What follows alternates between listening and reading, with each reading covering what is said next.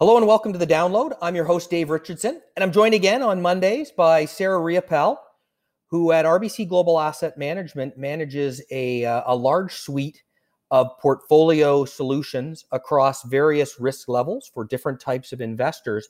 And what I thought I'd get into with Sarah today, a lot of attention on the stock markets in terms of media coverage of what's going on around COVID-19 and the relationship with markets and the global economy. But wanted to focus on fixed income and some of the ways portfolio managers can maneuver around different types of fixed income to position portfolios for long-term success. So, Sarah, welcome today. And what have you been thinking about and doing around fixed income in the portfolios that you're looking at? Thanks, Dave. Well, we work very closely with Dagmara, who's our head of fixed income and our fixed income team when we're managing the fixed income component of all of the portfolios. I wanted to focus my comments today on high yield specifically because we have been making some changes in that part of the portfolio. We've been concerned about valuations in some areas of fixed income for quite some time, including high yield and emerging market bonds.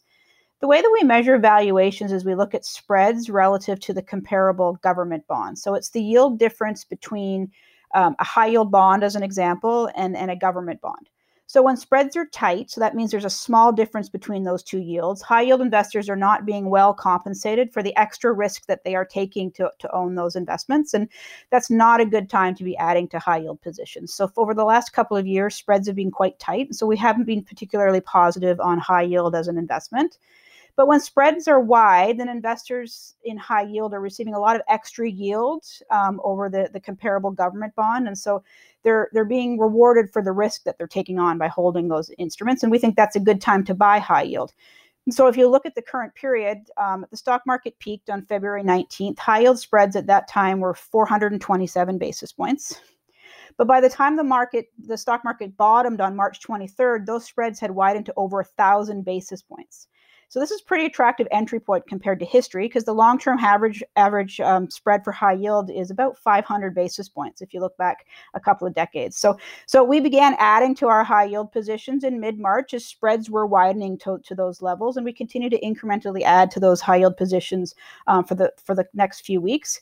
Today, spreads are down to about 800 basis points for high yield, so they're down considerably from the peak, but they are still much wider than they were pre-market crash. A lot of the improvement that we've seen has happened after the Fed announced a number of new programs to keep the market functioning. So among the moves was an open-ended commitment to continue to buy assets, including investment-grade government bonds for the first time. They announced that a couple of weeks ago. And the Fed has also made it clear that they would be buying some high-yield assets like fallen angels. And what that is those are bonds that are downgraded from investment grade to more high-yield status because of the crisis. And those are assets that the Fed has said that they will go into the market and buy and to try and support that market. Yeah, and I think one of the things that that investors should take away, and I'm very careful to use that term investors, because when you're seeing spreads move around as they have, there's opportunities to trade, there are opportunities to speculate, but what you're really doing in managing a portfolio as an investor is you're trying to position your portfolio for success over longer periods of time. So this is not about getting this right over the next 1, 3, 5 days, it's getting it right over the next 1, 3, 5 years, correct? Yeah, absolutely. And what we're trying to do is take advantage of opportunities as they present themselves. So for example, the valuations in high yield have become a little bit more attractive so that we can build positions to prepare the portfolio for the recovery and for the next 1, 3, 5 years. So we think that we're well positioned to produce strong returns over the longer, medium to long term. But as we were building those positions over the near term, given the risks and the unknowns over the next sort of 3, 4, 5 weeks, it could create a little bit of additional volatility right now. But we're willing to take that on because we think that we are really positioning the portfolios for strong returns over the long term.